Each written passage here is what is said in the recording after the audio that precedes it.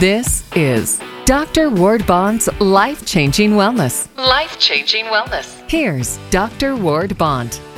Well, welcome to Life-Changing Wellness episode number 91. This episode of Life-Changing Wellness is brought to you by Kyolic, the makers of aged garlic extract, quality supplements that are backed by science for heart health, immune support, and more. I have personally taken their fine products for more than 25 years, and you should too. So check them out at kyolic.com or find them at your favorite natural health store. Well, now before we begin, please head over to iTunes after the interview with my guest today. Rate and review the show for me, and I thank you ahead of time for making our show great. And I encourage you to look up my show page on radiomd.com/Dr. Bond.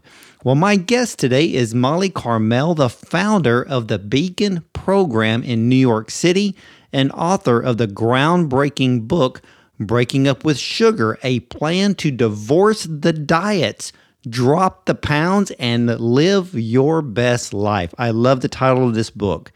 And Molly is fiercely devoted to helping people from all walks of life break free of their destructive relationship with food and dieting. A powerhouse speaker best known for her straight talk, no chaser attitude.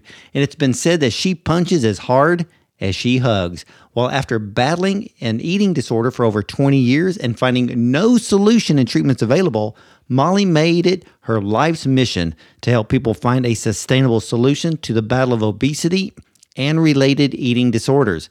She established the renowned Beacon Program to provide comprehensive, life-changing guidance to master your food, master your mind, and reclaim your life. And Molly's work has been featured on the Today Show, Good Morning America, Dr. Oz, Dateline NBC, to name a few, as well as many magazines and top online news sources. So, ladies and gentlemen, let's welcome Molly Carmel to the show. It's great to have you. It's great to be here. I'm so excited. I am too. And you know what, Molly? It's so many people today, they're eating based on what their brains tell them and not their stomachs. So what are some of these specific ways our brains respond to these different diets that everybody's on?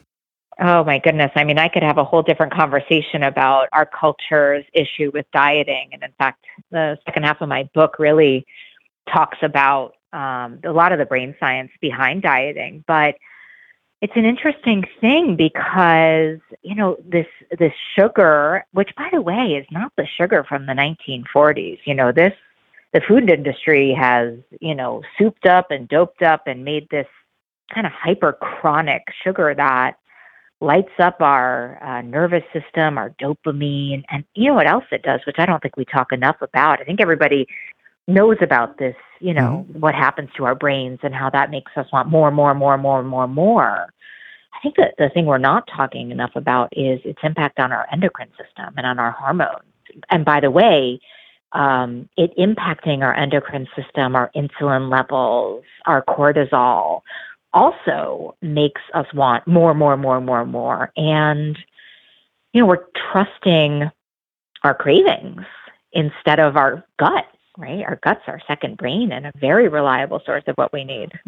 Yeah, because that's the thing that, I'm trying to tell my listeners, and if I go out and lecture, stop listening to your brain and start listening to your stomach because, like you said, there's sugar's not the same sugar as it was, like you said, back in the 1940s. We have artificial sweeteners, which the body does recognize. I could talk about that all day too. Oh my gosh, nothing but pure poison. Yeah. Fructose. I remember you could go into a health food store in the 1980s and early 90s, you could buy 5-pound bags of fructose, and now we're finding out that fructose tricks the brain. Yeah. And causes us to eat more, or some people were actually allergic to it. Yeah, well, and I think this the artificial sweeteners, I think somehow, by the way, brilliant marketing, if you're into that, somehow actually has convinced us that artificial sweeteners are good for us, actually better for us. And my goodness, quite the opposite, right? From a weight release perspective, it actually cues hunger. Oh, yeah. But when we're talking about some kind of satiety, trying to be full, I mean, all it does is trigger us to want more and doesn't allow for us to enjoy anything, like having something with an artificial sweetener in it and then eating an apple. An apple will never satisfy you if that's the case. No, not at all. And I have taught on this same subject to where people will they'll eat a meal and then the blood sugar goes up, and right when it makes that Yep. turn to go back down, all of a sudden we just finished eating a meal not but 15, 20 minutes ago, and we're going, oh, what else is in the refrigerator? Yeah. And we're back to listening to our brain to tell us that, oh, it's okay, go eat some more. So the reason I think diets don't work, even by the way, like my book is called Breaking Up with Sugar, but I say very clearly in this book, if you're just going to break Yeah. up with sugar, that's another diet, right? Because what we have to really understand is how to get into a healthy relationship with food. And so if you're just going to go on a 30-day cleanse of not eating sugar and go back to sugar, you're probably going to have the same problem come up over and over and over again, right? So I do think there's something to be said for, taking some time off of sugar, because I think that allows for our neural pathways to get cleared out, for us to create new ones, for us to really get kind of centered and understand the true nature of what's going on in our relationship with food, and usually specifically sugar. Oh, absolutely. But I also think real changes need to happen if you're depending on your current relationship with your food, your body, yourself, right? I know for me, I used to weigh 325 pounds. I was in an enormously abusive relationship with food, specifically sugar. And I've had this beautiful opportunity to turn my life around completely. But the first thing I had to do was look at what I was putting into my body, for sure. Well, yeah. And you were at 320? No, 325. Don't you count every number there. My gosh, ladies and gentlemen, if you go to her Instagram page, you would never believe that. I mean, I think you probably lost a whole person and another one. And I lost more than half of my body. It's amazing. It's amazing. And there's not a day that I don't remember what it used to be like, though. And so for those people listening, I mean, the struggle is real, and getting out of it feels impossible. I mean, it really does. It really does. well, how did you break through? Because I know, sugar is one of the most addictive substances. It's kind of like when people eat an Oreo. Oreos are nothing but it's just food cocaine. You can't eat one. You got to eat the whole pack. And how do people break up with this? Yeah, for many it is like that. For many it is like that, for sure. So how do we break up with sugar? Well, I mean, I think the first thing that I think is really useful is really understanding the true nature of what's going on, right? I mean, there are some people who don't have this problem, right? And so they don't have this problem, they shouldn't deal with it. But understanding, and in my book, in chapter 4, I do a relationship quiz, because understanding, like for me on that relationship quiz, I was a 12 out of 12. Like I was in a full-blown abusive relationship with sugar. And when I started to understand that, I was really willing to take the solution very seriously, right? Mm-hmm. And then I think it's about really preparing yourself for this breakup, which means, some simple things like getting all of the sugar out of your house, out of your car, out of that drawer in your office, like not having it readily available. I think it means talking to a couple of your close friends or family members, letting them know that this is a change that you're going to really try to make.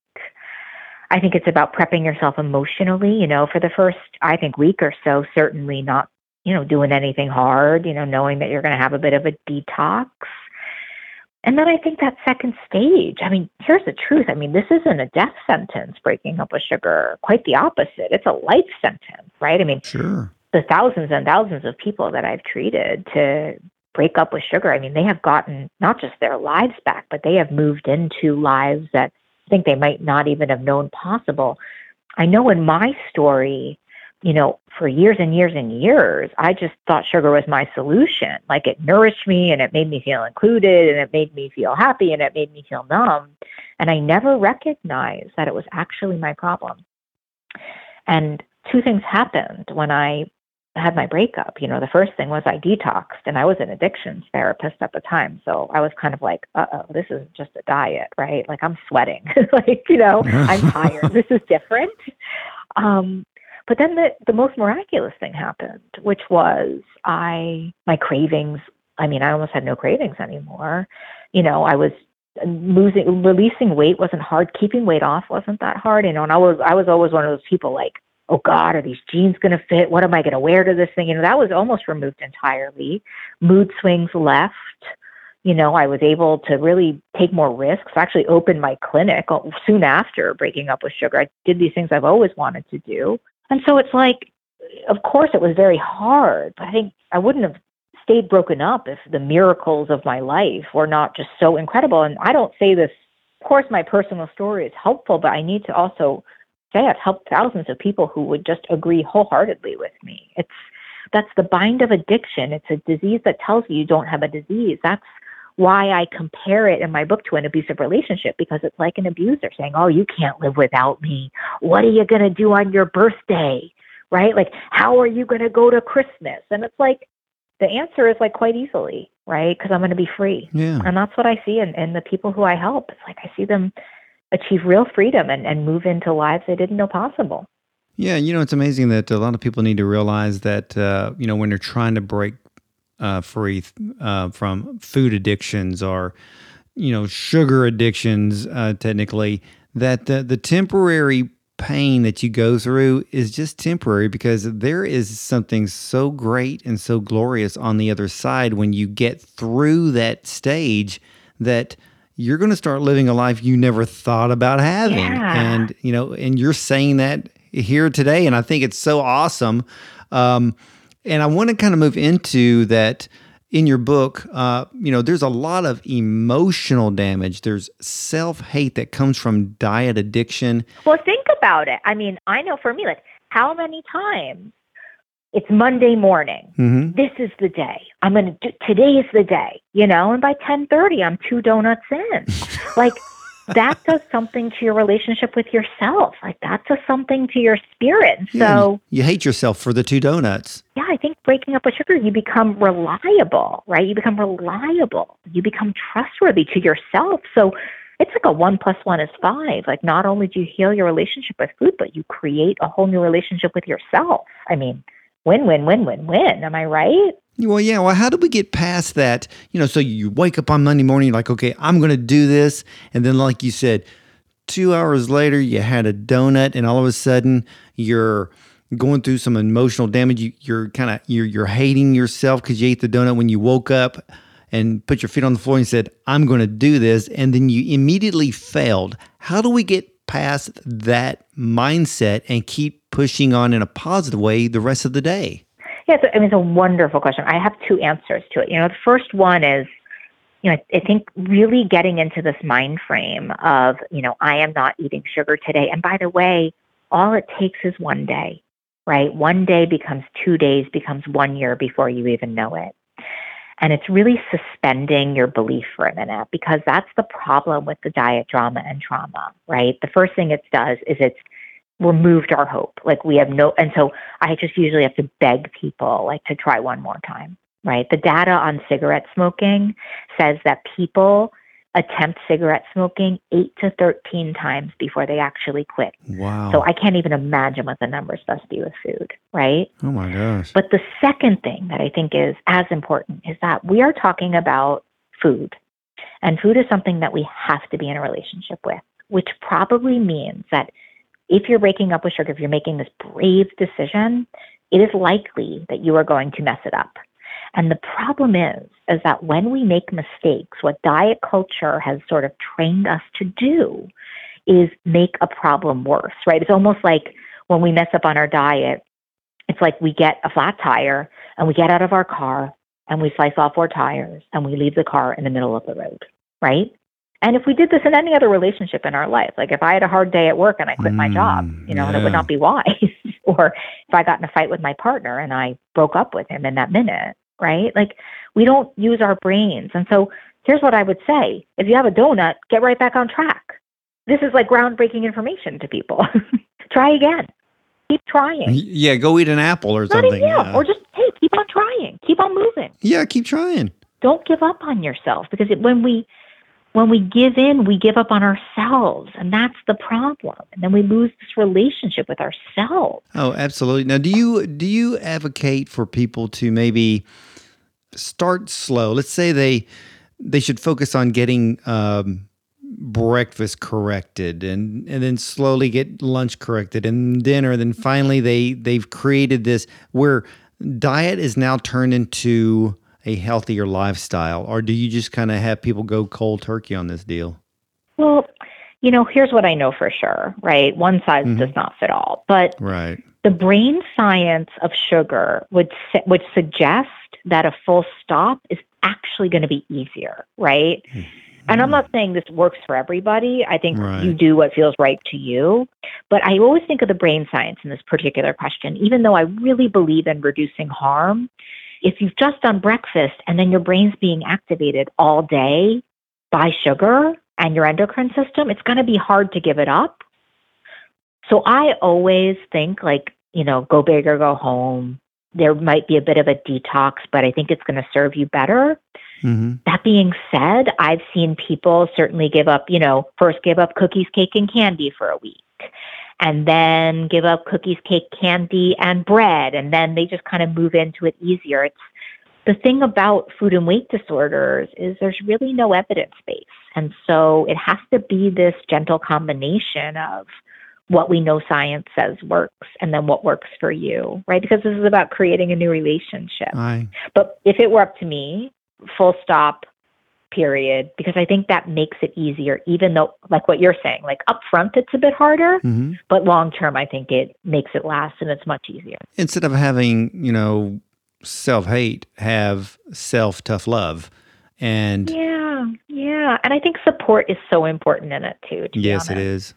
I think going this alone and not letting people know makes it so hard. It is, because then you can get caught in social situations and you could spiral right back into your old habits. But let me ask you this question. What are the dangers that come from all of these endless fitness and wellness trends? And sometimes I wonder if Instagram triggers self-hate in some people. Like, I can't achieve that body. I can't wear yoga pants like that. So, what is the danger that comes from all of these trends? I think we have to remember when we're scrolling on Instagram, a lot of times like we're comparing our insides to other people's outsides. Ooh. I mean, I'm very active on Instagram and I try to be as honest as possible, but even I'm crafting a message there and everybody's struggling in ways we don't know.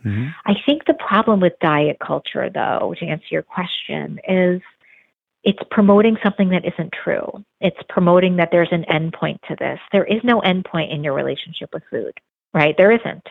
And there's really, truly, this is science supported. Like, there's no quick fix. There's no data that suggests that any quick fix works. And so what we're up against is this messaging that is, in my wildest dreams, I would quit my job in a second if all of this diet messaging was accurate, right? Yeah. But the truth of this is going to be the truth of everything, which is we need to find something that's sustainable, that we can live with day in and day out. It's a lot like marriage, that most of the time it's really good. And sometimes we're working through our issues with our partner, right? Or your job or whatever it is. And so I think the real danger of diet culture is that they're selling us something that isn't true. And what that ends up doing is impacts our ability to actually get well. Because when we're given the prescription of what it is to get well, we're like, oh, no, I can't do that. I'm just going to go on that 20-day cleanse instead, right? Yeah. And it's suggesting that after those 20 days, we're cured.